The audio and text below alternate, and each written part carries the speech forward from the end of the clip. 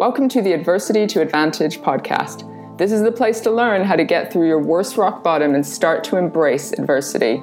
I'm your host, Petra Belzebor. I'm a therapist and a life coach, but my biggest learning is from my own rock bottom. My story includes being raised in a cult, dealing with depression, anxiety, suicidal thoughts, and alcoholism. But along the way, I've learned to turn my entire life around to one of success, joy, and fulfillment. So in this podcast, I'll be talking to people from all walks of life who have done the same. I'll be teasing out the skills and tools necessary, as well as using my own experience to teach you how to turn your adversity into your biggest advantage.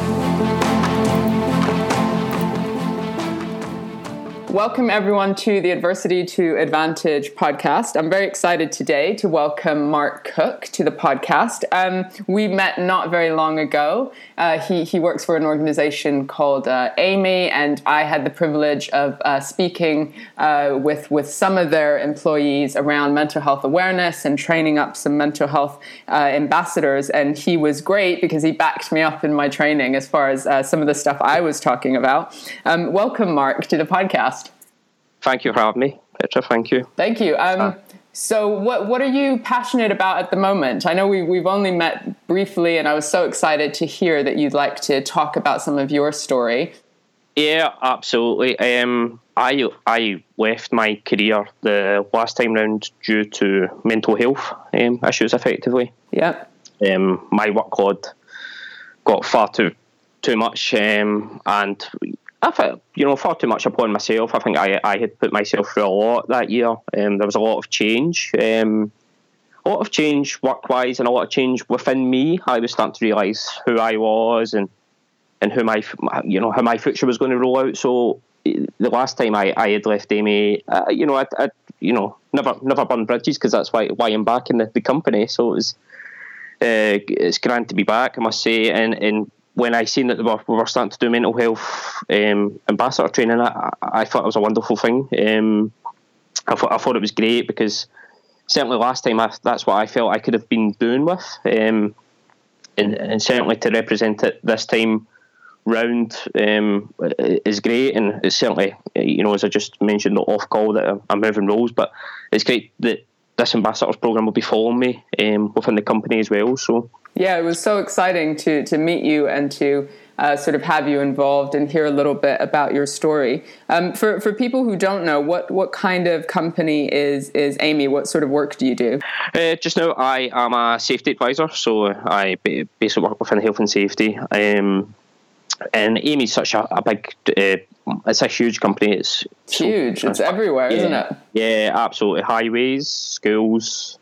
Yeah, railways, so sort of construction, parks, and litter. I was working recently in the major projects area, which was construction mostly. I'm moving to the London Borough contract, which is all facility management. So it's all buildings and hard services, soft services, cleaning, portering, security. So there's a vast amount of activity going on in AMY, needless to say. Yeah, so much. And not necessarily the type of organization that you might imagine would focus on sort of mental health as a key issue for their employees. No, absolutely not. And it's, as I said beforehand, it's something that we have just turned a corner, thankfully, on. Something it's also a big focus within the HSE world as well as mental health, because we're starting to see massive links between mental health and also people going off work with it. And just the health and safety element is interesting, because over the years there's been a huge focus on the safety aspect. So how to put the checks in place, how to prevent accidents, that sort of thing. And people kind of forget that there's also the health element. And I think it's amazing that workplaces in general are now beginning, at least, to focus on that aspect of health and safety. Absolutely, I totally agree there. As you said, there's two elements to health and safety. Health is one, safety is the other. I think there is so much focus on the safety part that we seem to forget about the health part. And for me, I love the focus on the health part, because I have the great image of that we should be going to work with a sort of clear mind, which then will lead to a safe working environment through that day. So it's all connected, right? Absolutely. If we don't have a clear mind, then certainly I think our chances of having an accident in that day is going to shoot up a bit, you know. So yeah, and from what I'm aware of, the statistics around accidents have completely gone down in the last sort of, I don't know, 10, 15 years. But statistics around mental health seem to keep rising. Yeah, and I think this is something that the focus on it from the HSE and not even also HSE, but other governing bodies. You know, as you've seen yourself, the NHS, other agencies are now taking particular focus on it because, mental health issues in the workplace is certainly rising. It's been all over the news. Yeah. We've seen it everywhere, but we need to see whether, you know, I think we've got a bit of work still to do.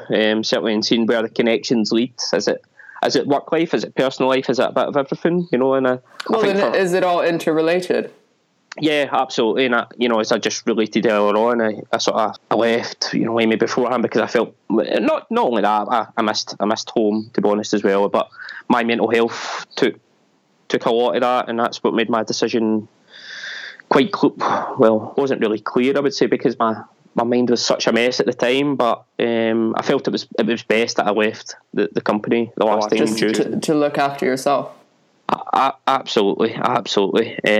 Everything, as I say, became so much. The pressure became so much that I just, you know, never wanted to be on this planet anymore. And so you're saying it got so bad, just the stress, overwhelm. I mean, when you say mental health issues, would you say it was depression or anxiety, or what was sort of building up for you? It was certainly depression. I was diagnosed with depression from my GP, and you know, I had met the full story behind that year is everything was such a change. I had, you know, I was a sort of team leader for Amy beforehand, and I'd taken such a big, massive step in a role to basically do health and safety. That was such a big change. I'd moved from Glasgow to down south, Liverpool. I was travelling about. A lot of responsibility. It was. I had 60 sites. I was looking after 60 sites, and you know, driving. I think I'd done an average 60,000 miles that year. Which is just missing support networks and family, as you said. Yeah, absolutely. And at the same time that year, I'd met my partner John, and it was the first time I'd, you know, came to terms with my sexuality, I suppose. Which was a big, massive turning curve. And this is as a grown man, right? As an adult. Yeah, you know, at 20, at the time I'd left, I was 28. So I'd met my partner John, and John was certainly different because he'd moved with me to Liverpool, which was a huge step itself. And I had this, you know, I was trying to hide things, I suppose, in the workplace because I had never been quite open. I'd never been open with anyone regarding my relationships. Do you mean in life, or like with your family as well, or just in the workplace? I sort of came out to family and friends, you know, long before that, but always in the workplace. I've always felt I've had to sort of keep it within myself, you know, and that's nothing down to any organisation being a bad organisation. It's just the way I've always sort of felt. Yeah, I've always felt I'll keep it within the four walls, but of course you keep it within the four walls, then people keep saying, you know, who's your girlfriend and stuff, and then the pressure keeps adding on because you're thinking, oh God, and then. But why do you think you felt maybe, even if it was just internal, the maybe pressure to hide that part of yourself? To be honest, to this day, I still don't know. I think it's just always I've always been quite a private guy. Never been quite open, as much as I probably have been or should be. And I've always sort of just had this pressure on me at any workplace I've been in, you know, where it's been Amy or elsewhere before even I joined Amy in 2011. I've always had that pressure on me. Sure. Yeah, I mean, you're in a particular industry as well. Within sort of construction, it can be quite male dominated. I mean, even me coming in to do training around mental health, I've had to think, okay, what's this audience going to be like? What are the sort of male codes as far as what we talk about and what we don't talk about? And I wonder if that sort of stereotype or the idea of what that industry is like kind of impacted your decision at all? Yeah, I would probably say yes in one aspect. It's just that I think it's the overall. So I think the guy I am, I'm not, I'm not camp or anything. I'm just a guy, to be honest. And sure, I'm not flamboyant about who I am or anything like that. And so people make assumptions. They assume you're straight, or they assume you've got a wife at home, or something like that. Yeah, the assumption of being straight, the assumption of a girlfriend. Yeah. And so you just don't challenge the assumption. Yeah, I don't challenge it. I suppose I just let it be, which shouldn't have been the case, I suppose, because I just put a ton of pressure on myself. Because what's the impact over time of maybe, living a part of your life that's not authentic to you? Yeah, exactly. Exactly. And I lived that life for so long. And I'll probably say in still some instances I still do sometimes. I don't really. I don't come out as much to people that I maybe don't see on an everyday basis. But because there's still that assumption there. It's like, oh, the girlfriend or the missus, and you're kind of, the pressure becomes so much. You're just like, oh God, how dare it? Yeah. I mean, would you say that over the years or when you were younger that you witnessed people experiencing discrimination for their sexuality, or that you experienced any of that sort of growing up? Not protect myself. I suppose going back to being a child, I never realised my sexuality until the age of 18. Really, sure. That was such a difficult time. It was a massive difficult time. I probably started having thoughts, probably about 15, about 2003 when I was 15, 16. And I was always a guy that, I had this impression that I'm going to have the nuclear family, the wife, the kids, the house. Yeah. That's what I always wanted. And I guess that was normalised. That's what people were expected to want. Absolutely. And I expected that. To be honest, and as time went through life, I realised it wasn't going to come the way I wanted it. So what was that? Did that feel disappointing, or what was that like? Yeah, I was there was some dark places then when I was in my teenage years, particularly trying to work out who I was, work out how life was going. And at the same time, I was having issues in my own personal family life. So I was wondering about that. Give us a little bit of context of what it was like growing up in your family, and did your parents sort of prepare you for the real world? Did they have expectations of how your life would turn out? No, no. My family was quite big to begin with. I grew up in one household, I suppose, when I was between the ages of 0 and 5. I grew up with my granddad, my mum. Unfortunately, I've never known my dad, so I've never had a dad really in my life. Well, a real dad, but I've had my mum met a partner through time, and he stepped in. But as I go through the story, that's another issue as well. I know. What I'm finding is that we all have a story, especially interviewing people. Absolutely. My aunt, we all stayed in one house, and then, me and my mum, we went into another place ourselves, and my aunt moved on, and the household sort of broke up. But I had such a strong relationship with my gran, a very strong relationship. She passed away when I was 8. Yeah, and I'll be quite honest, to this day, I've never got over that. Never got over it. I think it affected me as a person huge. It was such a huge change. I'm curious, when huge grief hits a child at such a young age, did your mum or any family, or even your granddad, sort of talk about the grief or your gran, or did people just kind of shut the conversation down because they were finding it difficult to deal as well? I think it was a bit of everything. I probably think back to being a child. I don't think anybody really asked how I maybe I was. Of course, I would make sure I was okay in that, but I don't think anybody actually ever said to me one time, "Are you okay through this?" Or that it's okay to feel what you're feeling, or kind of talk about it or validate it. Yeah, it was kind of, the cuddle here and the cuddle there, and the hugs and that. And don't get me wrong, that was fine. But I suppose maybe from a psychological point, it was still in effect. Of course. And I, to be honest, I think that's followed me through my life. That followed me through my life. I became quite an unhappy child, I think.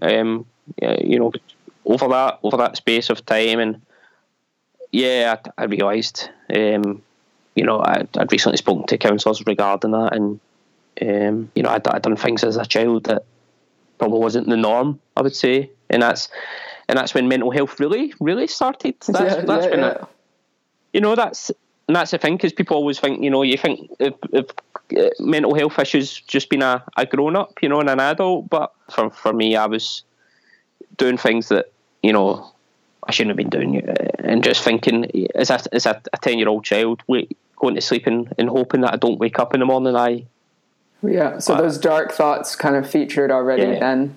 Yeah, absolutely, and that's something that always stays with me, kind of thing. Did you ever tell anyone about that sort of thing when you were that young, even if it was a teacher or a friend or someone? No, I always kept it to myself. And so that builds up over time. Absolutely. I was always one of those, even as a child and as a teenager and as a young adult, I was always the case of the show goes on. Just keep going.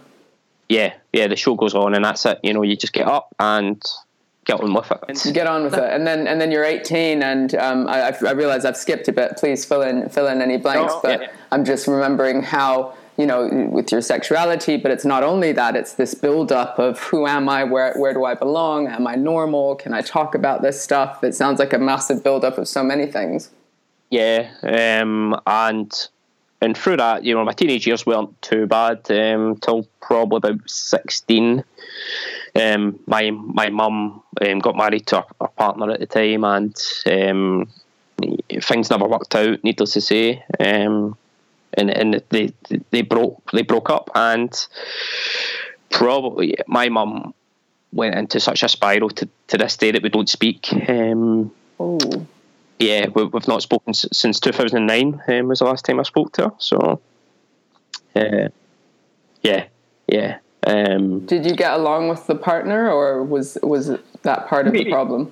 We sort of still speak to this day. Yeah, we still speak to this day. But we never spoke for a couple of years, and then we sort of speak now because my brother's involved. So my mum had another kid, and that was my brother, who's got a 10-year age gap between us. So that's back when I was younger. She had him as well. So, but back when I was going through all those emotions and whatever else, and trying to come to terms with myself, my mum took such a downward spiral.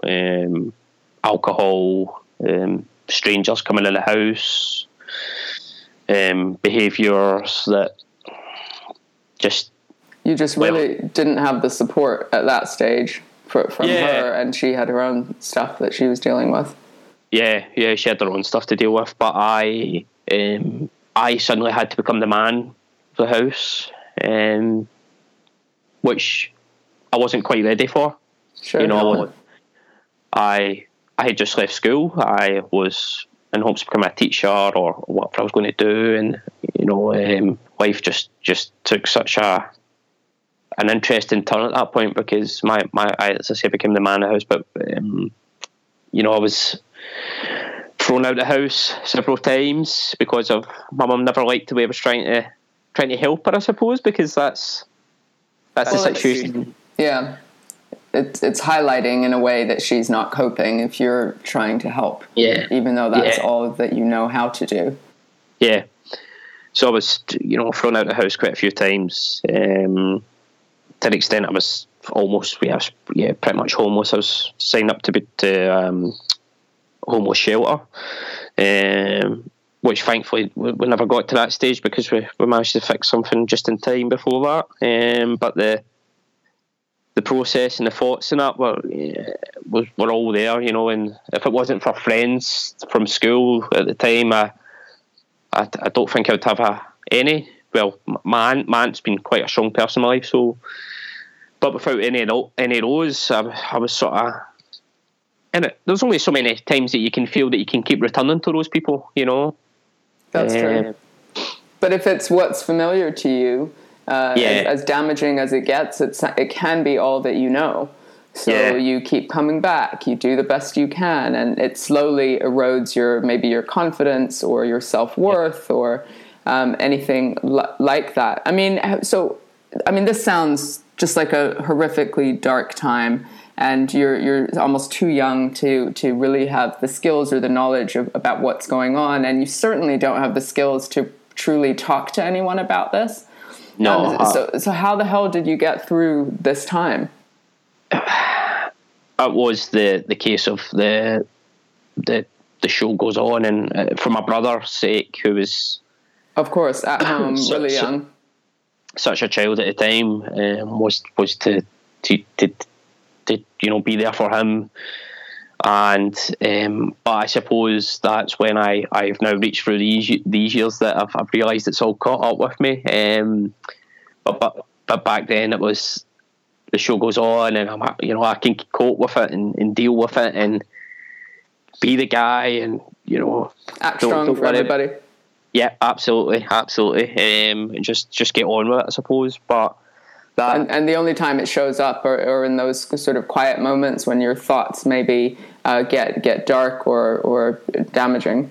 Yeah. And I suppose for myself as well, I suppose I started drinking a bit more as well, and just trying to block it out. And I was going out more often and doing, you know, not drugs, but just drinking just to try and numb the pain, right?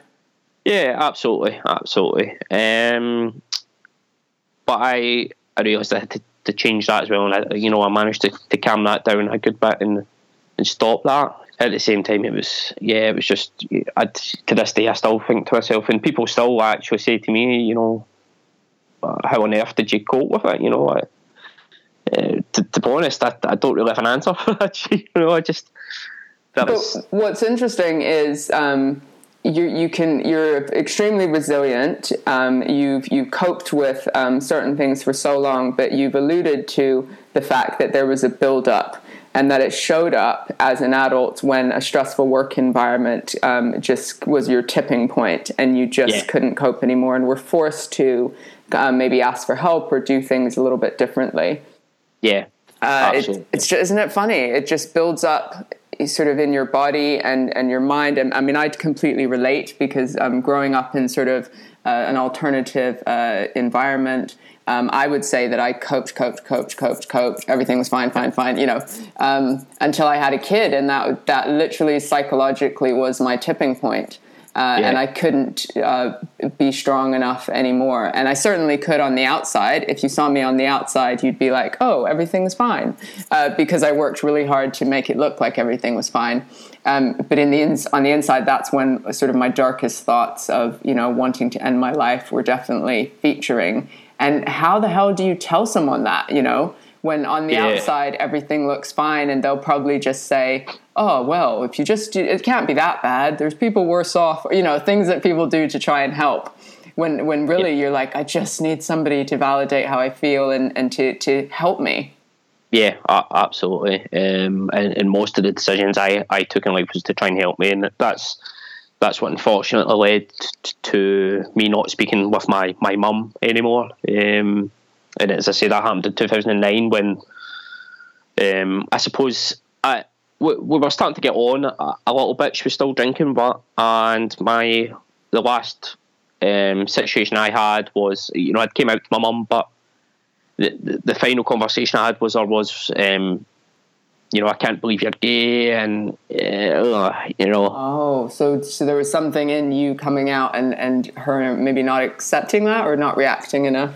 helpful way? Yeah, I think there was a bit of there was a reaction from it. Of eventually, not at first, but eventually it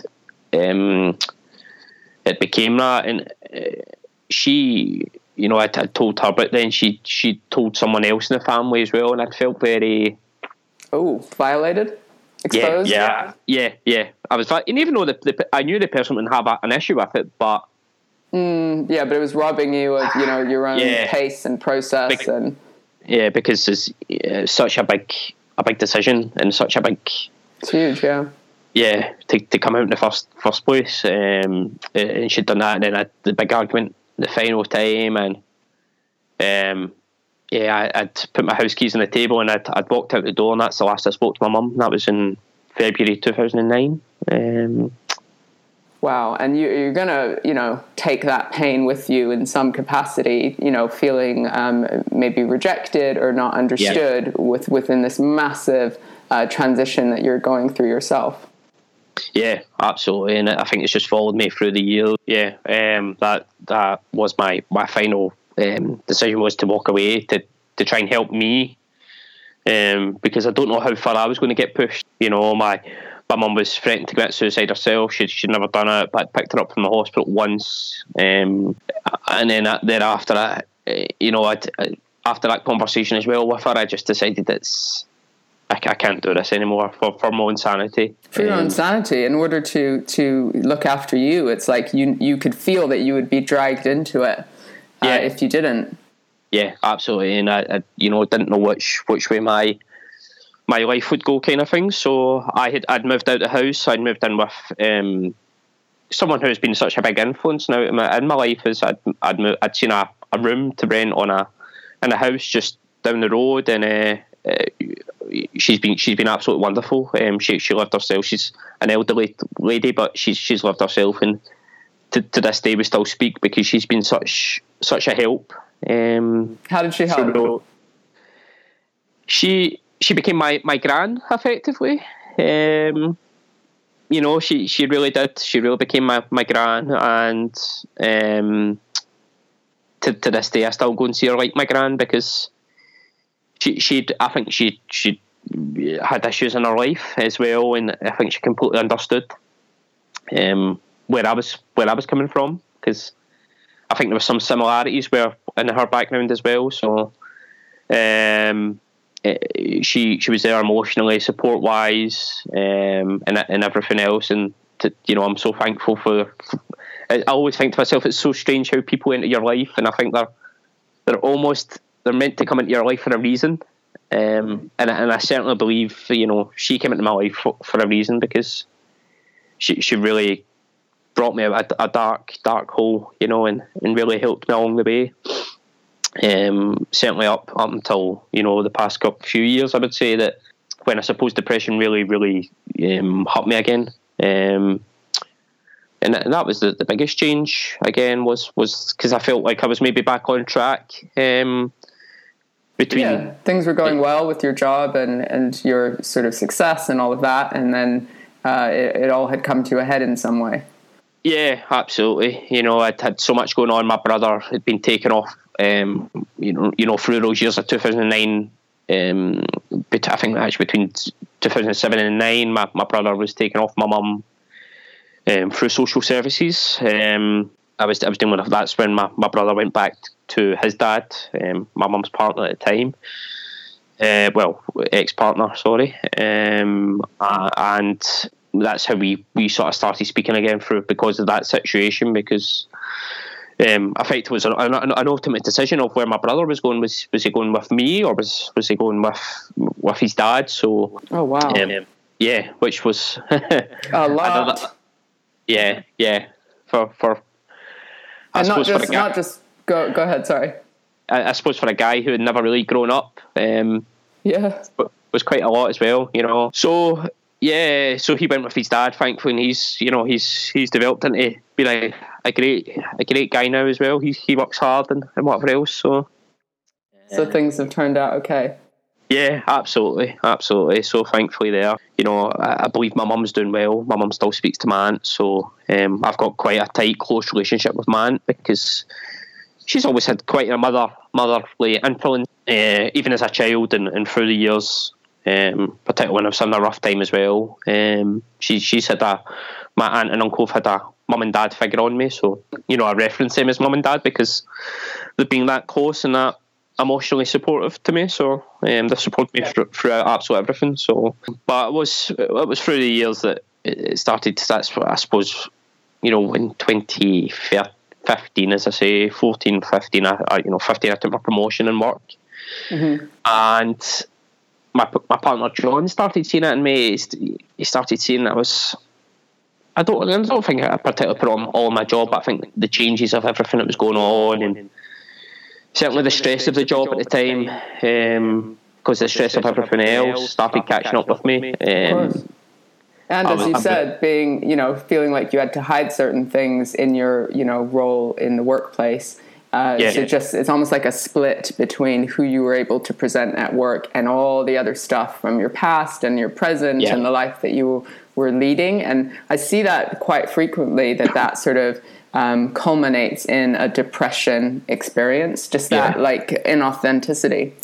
Yeah, and as I've spoke about hiding my sexuality in the workplace, if people were asking about mum and dad was related to my aunt and uncle, because I never wanted to speak about the real issues with my mum or anything, so there was double life. Double, yes, a whole double life. Oh my God, I relate so much. Because you think that it's simpler that way to present that side of yourself, but really you've got to lock up the vulnerability, you've got to lock up the reality, in such a big way, and even isolate yourself from maybe social situations where you think it might come out. Absolutely. And there was a couple of times I felt that came out through I'm just sort of jumping back as well to 2012. I remember being in a situation in that it affected my mates, because I was on my two best friends at the time in a flat, and we decided to have people which was couch surfing at the time, and I had a bit of a breakdown over it, and it was I suppose it was due to the fact that my mum was having strangers in when I was a teenager. I realised for bringing strangers back in the household. So these are when the for me was 2012 was a big turning point in my life. I started seeing how all those years of between 2005 onwards of being the man in the show must go on, how these things started affecting me later on in life. Yeah, with the little triggers of sort of regular day-to-day stuff, but now it's much bigger because of all that stuff that you've not dealt with. Yeah, the hiding of life, the hiding your identity, really. You're hiding, your family circumstances. You've been hiding the past. And it's a lot of like shame. So when we feel, and we've talked about this before, when you feel shame, you isolate yourself and you don't give yourself the opportunity to really connect with people and find out that they have stories too, and find that sort of bonding within that. Yeah, and I think that's something that we maybe do in the workplace. We just go to work to go to work kind of thing, but we never look really behind the person who's sitting behind that desk sometimes. We miss out on so much, and even to be more productive at work and to feel like mentally healthy and have a good mindset and have a good team dynamic, we sort of miss some of that when we don't know the real person. Yeah, absolutely. So what got you through this time? So for the sake of time, I really just want to draw out, what changed. So you've got this massive, horrific, so many different elements to your childhood, your identity, and the idea of what it means to be a man, and to just the show must go on and not ask for help. But obviously you crashed, and you can look back and say it was depression. Like, at what point? Who did you go to for help? What made you actually go, fuck this, I need to get some help? I was driving down the M6 one day. I had just came out. I think I'd actually just done an exam because I was doing my health and safety stuff at the time, and my phone was just red hot. It was just absolutely going mental. Emails, and at the time I was in Manchester. I was going from Manchester to Birmingham. My phone was still going. It was still going. It was wet. I don't know. I'd missed a cut. I remember driving it, and I'd missed a cut off, and I realised if missing that cut off was putting an extra half an hour on my time, kind of thing. Which is not the end of the world if we think about it. No. But for some reason, that day just was the day I remember specifically driving next to, I was on the M6, and I was driving beside a truck, and I was looking at that truck going, I could just drive my car under that truck. And yeah, you know, that's the moment I realised I was in a dark place, you know, such a dark place. Because it wasn't just for a minute. I thought about it. I drove and I looked at every single truck thinking, this could be it. Yeah. I could just solve my problems. Yeah. And I managed to get to Birmingham. I got to the hotel and I crumbled. I just crumbled into a heap that day. And I phoned my partner, and my partner just said, enough, you know, just that's it. And I also spoke to my dad and my uncle, and he says to me, I've never heard you like this before, so just come home, and not home to Liverpool, but just come home to Glasgow. And yeah, that for me was the day that I had to resign. I had to come away. I had to take a massive step back. It just wasn't worth it anymore. No, and looking in hindsight, my partner says, "Oh, maybe, you know, how would you have dealt with it differently?" I says, "Well, you know, I should have spoke to him. I should have spoke more to people, and I should have just went on sick. You know, I should have just."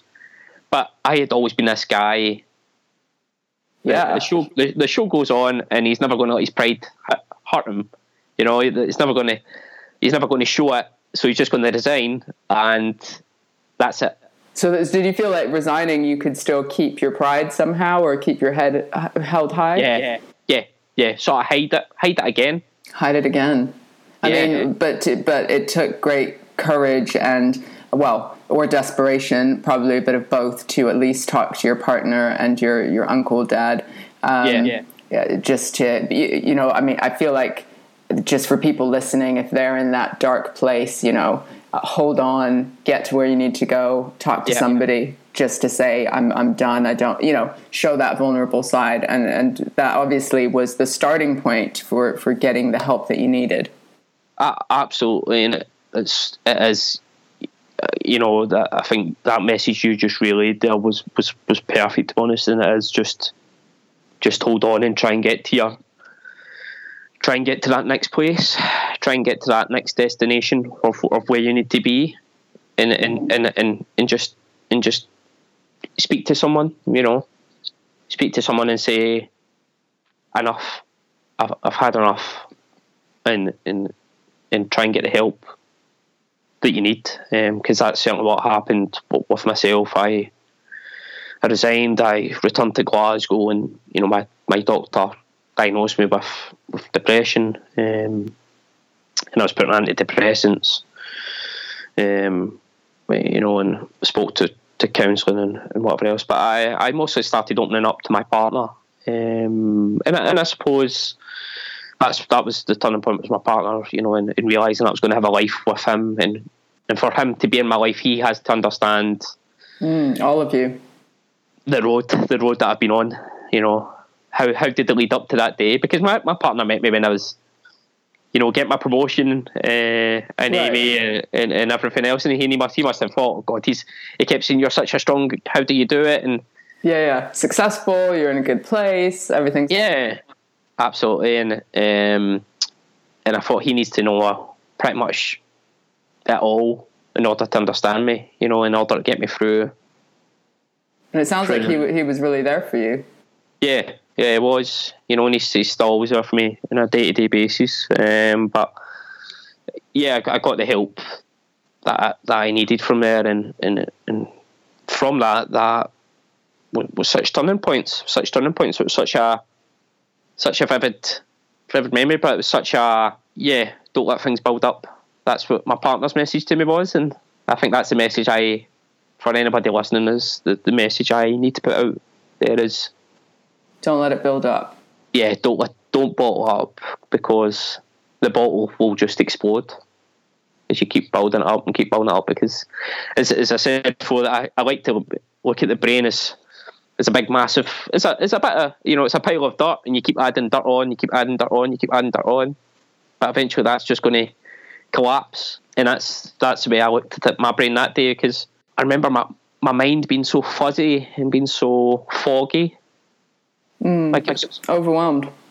Yeah, it was almost like I just don't know how to put it. It was just, my mind that day was just so fuzzy.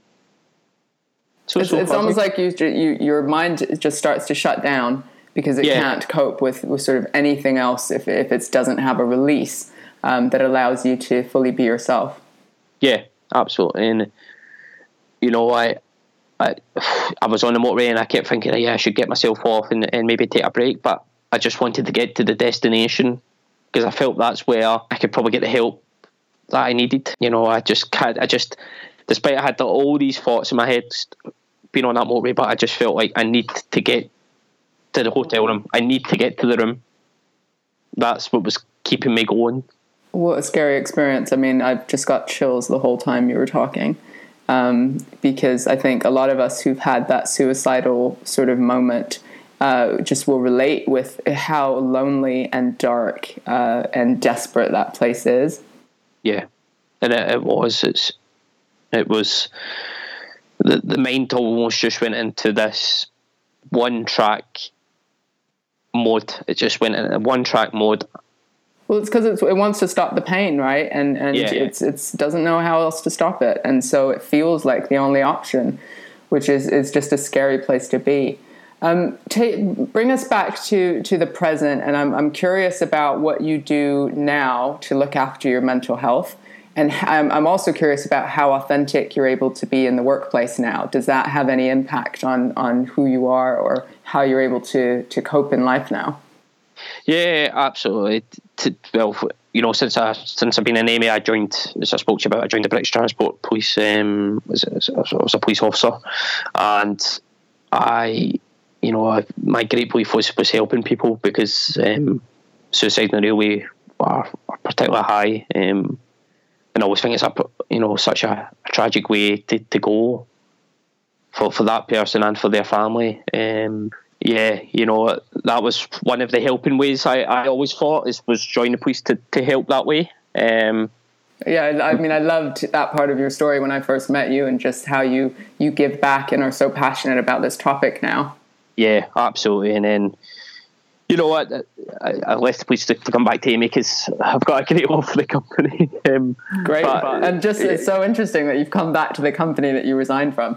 Yeah. I came back in a safety role because I love health and safety, and that sort of took over the police, and I had this great passion that I thought, it's just back to my first conversation, was health and safety. Yep. Let's not focus almost on the safety aspect all the time. Let's focus also on the health. And if I want to keep making that impact, I felt that I could make a bigger impact in the workplace by focusing on those issues and situations, particularly within the health, but also looking at the safety and looking at the connection. Of course. And within that industry, I mean, it's just so valuable to have somebody on the inside in that way. The impact is amazing that you could have.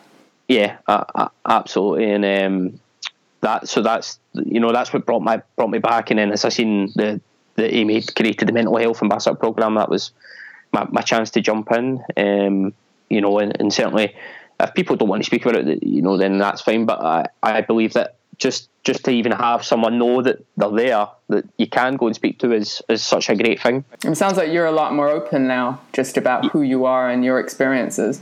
Yeah, absolutely. And I speak to people, and I say to people, why did you resign from AMA? Well, I talk about, I don't go into detail, but I say the day I left, I sort of had a mental breakdown. I had a mental breakdown, and but from then and from now, I certainly help it on a day-to-day basis. As I said earlier, I speak to my partner more openly. I don't try and bottle it up, even though sometimes I still get into trouble for bottling things up. Well, habits are hard to break, right? Yeah, absolutely. But I don't certainly bottle up as much as what I used to. Sure. I look at the apps, like Headspace, was it? Yeah. Do you? Yeah. Headspace, mindfulness, yeah. Yeah. I use those as well, which are great. Do you think you are who you are today because of the adversity that you've faced? Yes, absolutely. And I only continue to believe that it's going to make me the person I am as the years go on, and a lot stronger person that I'm going to be through the years is by trying to put the message out there. You know, don't bottle up and just try and speak to someone. Just try hold on and get to wherever you've got to go in that. And if you don't have a person to speak to, there's agencies out there that you can speak to as well. So certainly do that. I've also got I've opened up a website effectively as well as Be Open, which I'm hoping to do a lot more work on. But Be Open is for individuals like myself who struggled with sexuality and that maybe don't want to turn to an LGBT banner, particularly because as I say, sometimes that's a bit difficult as well. Sure. It feels like it's a label or something as well. Yeah. I always believe in don't put labels on things. So, I hope that for me creating Be Open will maybe, and it's, as I say, it's not been fully worked on as of yet. It's sort of been put in the back burner. But I hope that even if people look at it, they feel free to message, because that's what I want people to do, is just don't bottle up and speak if you've got to speak, because I just think it's so easy just to bottle up and just.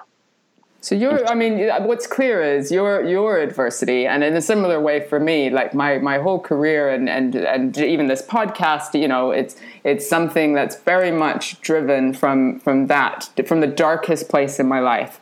And it sounds like your passion, both within your work and outside of it, is completely driven by you being in the darkest place of your life.